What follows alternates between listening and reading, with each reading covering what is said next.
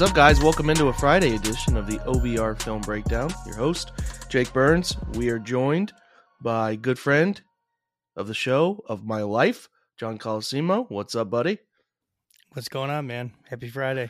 Happy Friday. We are going to talk about a couple different things. This is going to be these off-season ones now that this is what I really consider the off-season, John, this period of time between now and training camp. We get some relief with with some OTA clips that come out, and then we'll get some with mini camp too, but this is the oasis, man. So we will try to come up with some topics for you, do our best here. They're going to be a little off the wall sometimes, but that's what we'll have to do, and try to preview some other teams in the division and the AFC as a whole, and maybe do some ranking stuff like that on our Friday shows. But I got to ask before we start, John, did you see Top Gun yet? Because and I know we've had some discussion about it, but I didn't know if you got to it yet.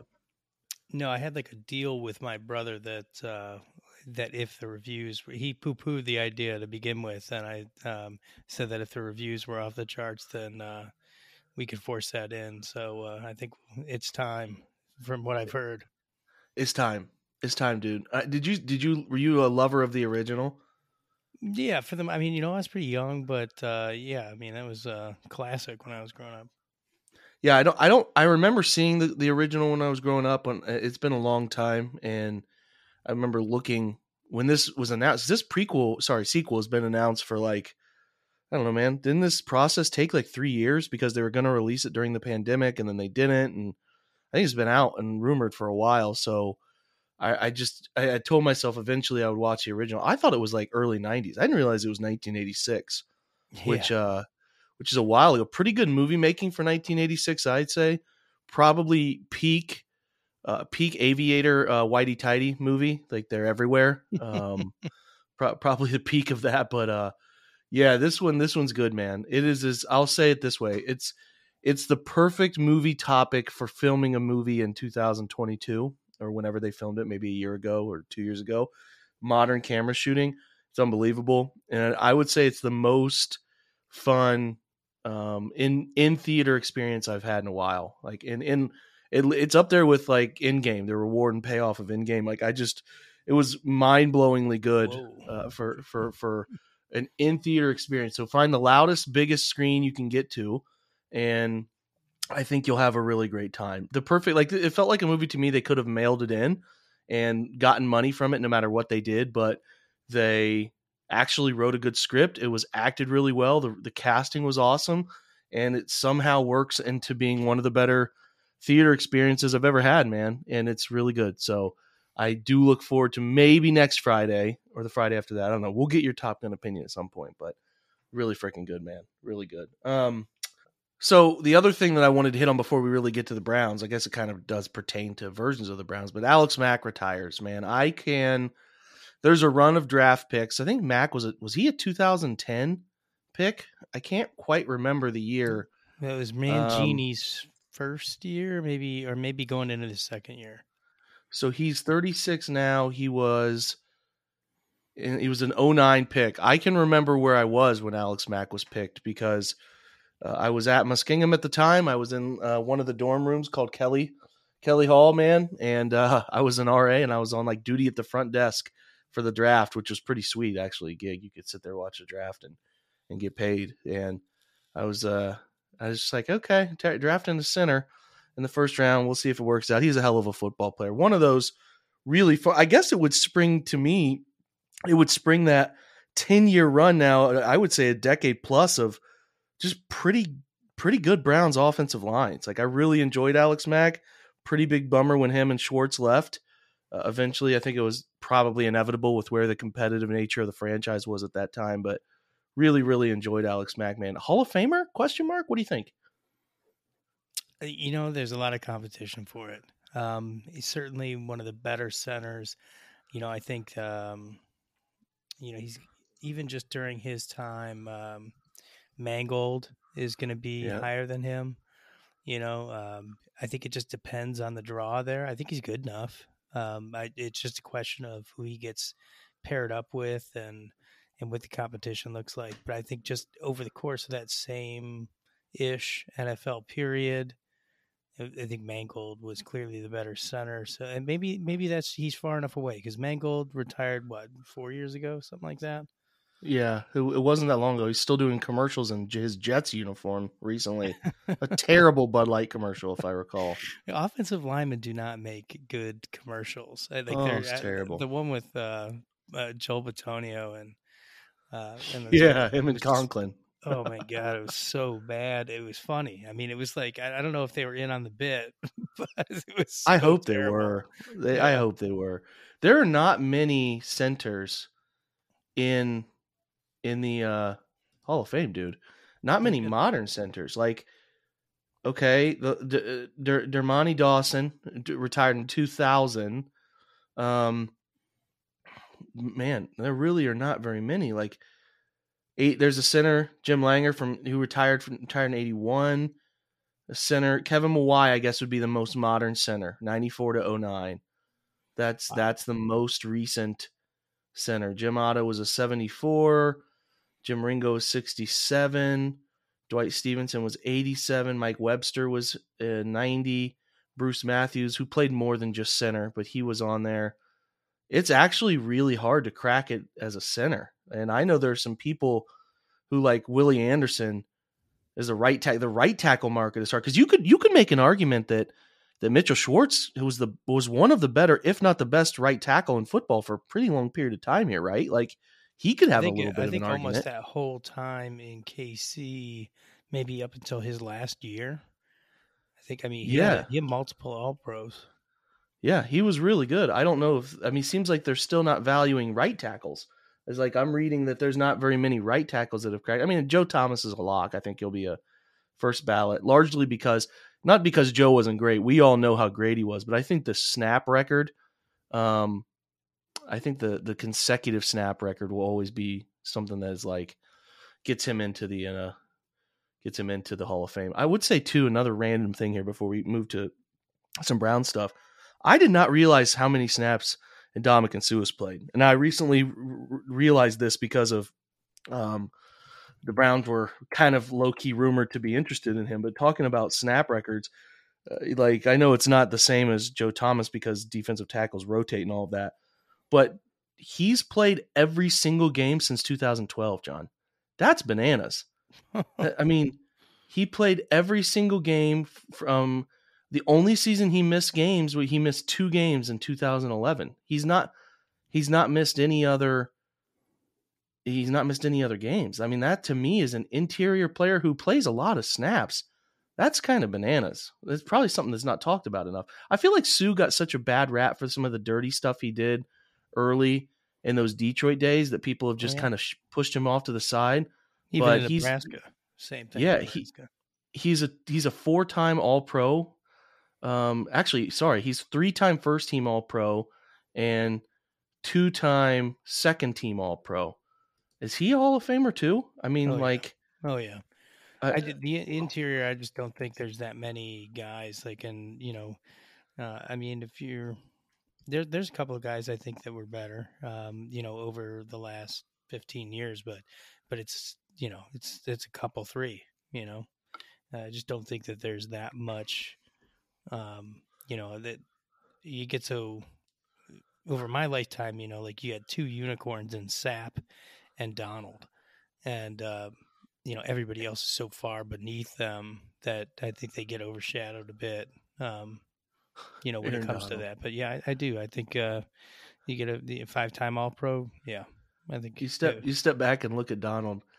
He's been in the league since 14. That's what, 8 years? Yeah, 8 years. So he's an 8-time Pro Bowler, 7-time All Pro, first team All Pro, every year except for one, his rookie year. just one of the 4-time, best football players that I've yeah, in my lifetime. 3-time Defensive Player of the Year. Could retire now and Jesus, could glide into the Hall of Fame. and Just he an could have had more. unbelievable 8-year run. Oh my God. Just turned 30 as well. Like that he should make $1 million. It's like $1 billion in this contract. I mean, whatever outrageous number you want to put out there, he should be making it because of this generation of guys. he is up there. Like of this, like, I don't know, post 2000 generation of football players, he is in the mix of this dude is maybe the best to ever do it. He's that much better than his peers, which is it's crazy with the amount of athletes that come into the NFL, how far and away he's better than everybody else. So we'll see if they work that out. Seems like they think they're working in the right direction, but you never know. Anyway, let's talk a little bit about the concept we wanted to hit on, which is, I think, kind of guys who we think are in a really important year. Like, it's an extremely important year for them. I don't want to rank them necessarily, but I just want to go back and forth a little bit. Guys that are in pivot years. I think leading the list for me in terms of guys who have shown some things and just flat out have to be better, like have to prove that they're what we think they are, or get better in some form or fashion, is Jedrick Wills. So I think that it's pretty obvious that Jed is in a pivotal year. He had nice flashes, a pretty nice rookie year. Now last year you can kind of kick the can, John, and say the ankle injury he suffered was pretty gnarly. You know, an upper ankle injury, a high ankle sprain is pretty tough to deal with. Some people claim that breaking the ankle is better ultimately than dealing with that injury. And he tried to gut it out. He played through it as much as he could, but he was not the same player he was his rookie year. Now going into year 3, where after year 3, there has to be a decision made on whether they're picking up your option. You start talking about early contract extensions. To me, I think a guy who has a pretty high ceiling still could have a great year and figure it out, or have a bad year and this could go in the opposite direction. I do think that's in the realm of possibility. He is leading the charge for me of, hey, they really need this guy to be a pretty damn good. And I don't know if you think there's one more important. I think you could make an argument for a few, but like, he is wildly important to their season and his career, in terms of like, if he's really good, he's going to force the Browns to pay him. And we know the Browns have shelled out quite a bit of money, so how they pay him would be interesting. But yeah, Jed is the guy I've got my eye on most. Yeah, I think I was looking at this 2 ways. You know, like one, important for the player, 2, important for the Browns season.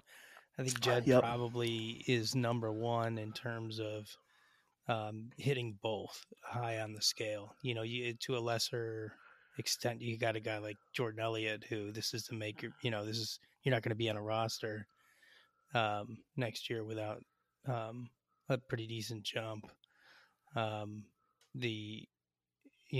Just in terms of, you know, the Browns and who this season is hinging on, I think a Clowney right now, there's an awful lot of pressure on him. Obviously, like some of the guys that, you know, are obviously like Miles and stuff like that. We know how important that guy is, but you think about the way that people talk about the Browns defensive line and how important the Clowney signing was, and that the flip side of that is, you know, the position the Browns would be in if he goes down with an injury or takes a step further down. If the Browns lost a guy like Clowney, I think, and you know, it's important for him too. He's obviously been doing these 1-year deals for a couple of years now. He had a hard pail of water, I think, splashed on him with a big price drop for him this year. But I think that, you know, just in terms of the Browns, Clowney, because of especially with the condition of the DTs, you know, the idea that you could do a significant portion of the season with Miles and a bunch of Jags is terrifying. We're driven by the search for better. But when it comes to hiring, the best way to search for a candidate isn't to search at all. Don't search, match with Indeed. Indeed is your matching and hiring platform with over 350 million global monthly visitors, according to Indeed data, and a matching engine that helps you find quality candidates fast. Ditch the busy work. Use Indeed for scheduling, screening, and messaging so you can connect with candidates faster. Leveraging over 140 million qualifications and preferences every day, Indeed's matching engine is constantly learning from your preferences, so the more you use Indeed, the better it gets. Join more than 3.5 million businesses worldwide that use Indeed to hire great talent fast. And listeners of this show will get a $75 sponsored job credit to get your jobs more visibility at Indeed.com/Blue Wire. Just go to Indeed.com/Blue Wire right now and support our show by saying that you heard about Indeed on this podcast. That's Indeed.com/Blue Wire. Terms and conditions apply.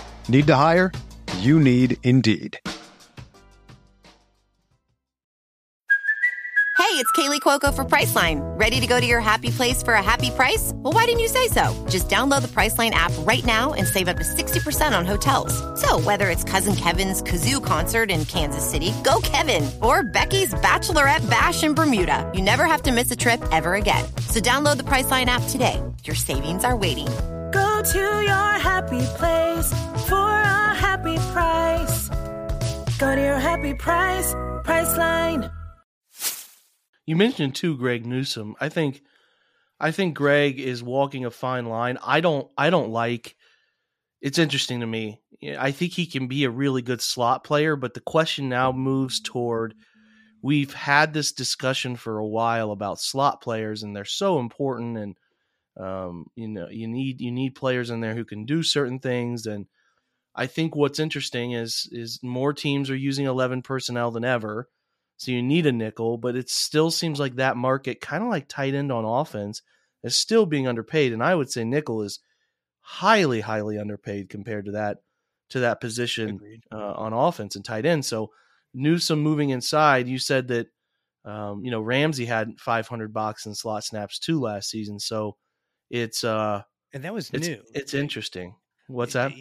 That was new. Like you look back in his career, whether it's with the Rams or before, you're talking about they have box and slot on PFF's premium stats. You're talking like 100 or less on other seasons, and then all of a sudden he jumps to 500 snaps, which is almost half his non-special team snaps for the year. Yeah. That's and he had a fantastic year for him. I wonder if there, if there could be a little bit of a sign of some things to come where some teams are more willing to put some premium players on the inside versus, I mean, the weird thing with that discussion is everybody talks about how important that is in today's NFL, how difficult that position is to play. And yet rarely are they putting premium players there. So, and I'd be a little worried about it too, John, from Greg's perspective of you don't see them paid that well. So I don't want to be that, right? You only see outside corners get paid handsomely. You don't see slot guys get paid that well. So that would make me a little nervous from his perspective. But yeah, I think you're nailing it. Ramsey may help him along in that regard if he stays in that type of role.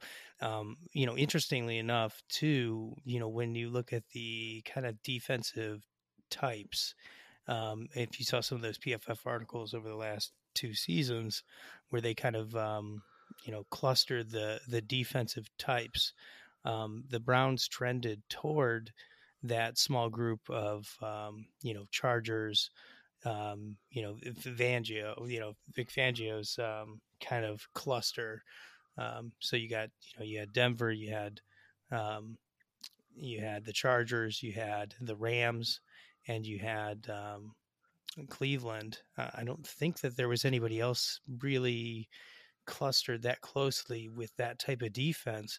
So I did have it a little bit in my mind. I wonder if they are looking at kind of some of the things that they were able to do with Ramsey and think that maybe Greg could fill a role like that. I guess one of the things that I still have in my head that I wonder if we'd be in better shape this next time with Greg doing it is, if you remember in the playoffs against the Chiefs with Ward on Kelsey, and he got burned. He got toasted pretty good. I don't know if you remember that play, but it's burned into my head.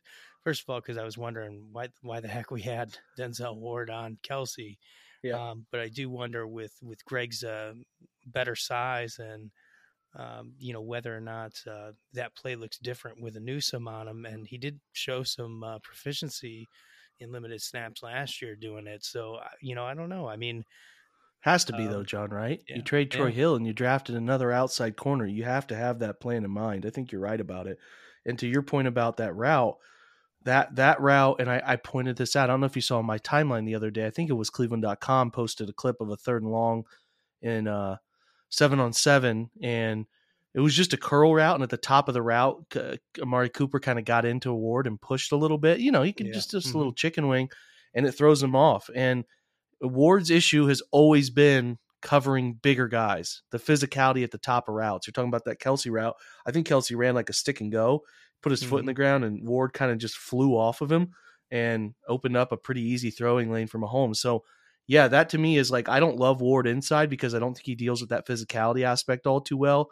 I think Jamar Chase even made a pretty great point about Denzel. I don't know if you saw that quote, but Jamar Chase was talking about who he studied coming into the league, and he was like, I studied that cat in Cleveland, Ward, because he's so patient. He's so patient, and he doesn't really get beat by anything other than sometimes his eyes will get him in trouble, but the guy is so patient. He's just really complimentary of Denzel, and I think Denzel's best served as an outside guy to play guys like Chase who line up outside, those speed types.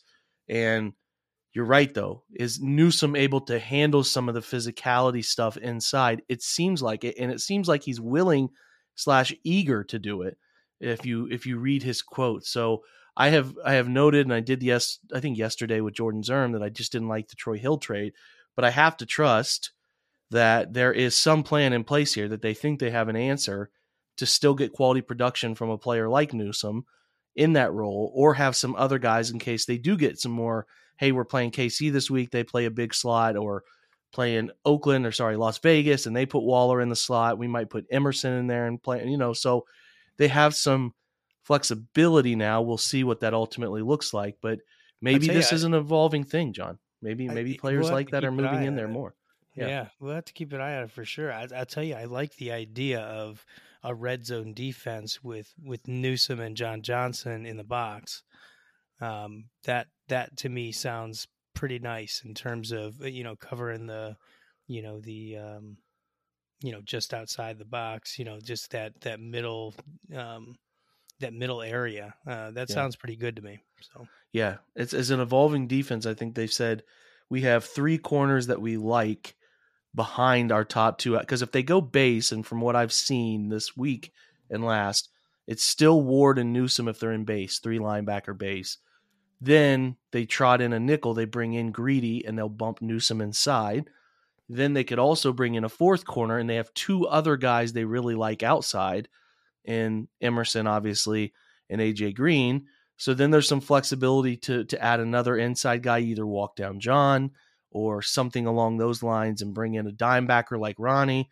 So they have a lot of flexibility there, man. So that part of it should be a fun study from early in the season. I think you're right. I think they want their inside defensive backs, when they go dime or when they're in nickel, to be better football players overall, just better players. And I think they feel like they have an answer here.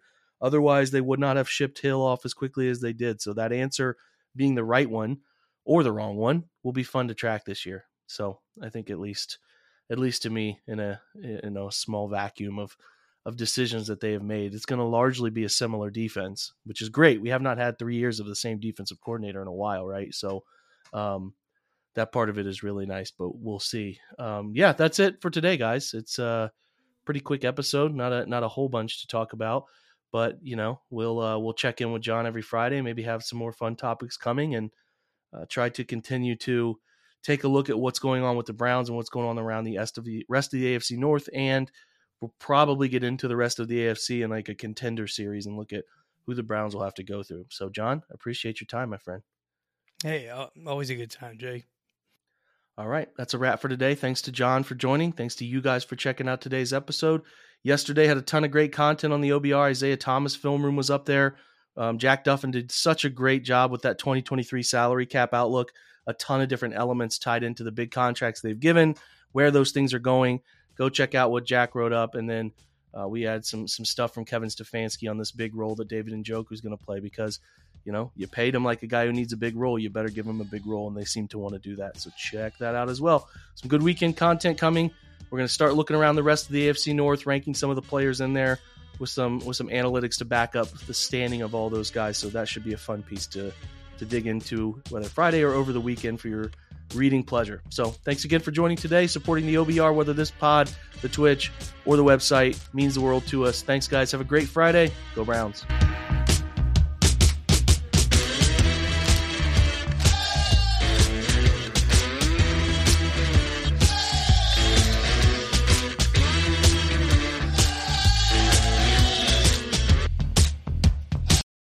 When you make decisions for your company, you look for the no-brainers. And if you have a lot of mailing to do, Stamps.com is the ultimate no-brainer. Mail checks, invoices, documents, and everything you need to keep your business running. Get rates up to 89% off USPS and UPS. And with the mobile app, you can take care of mailing on the go. Make the same no-brainer decisions as over 1 million other businesses with Stamps.com. Sign up at Stamps.com with code PROGRAM for a special offer. That's Stamps.com, code PROGRAM.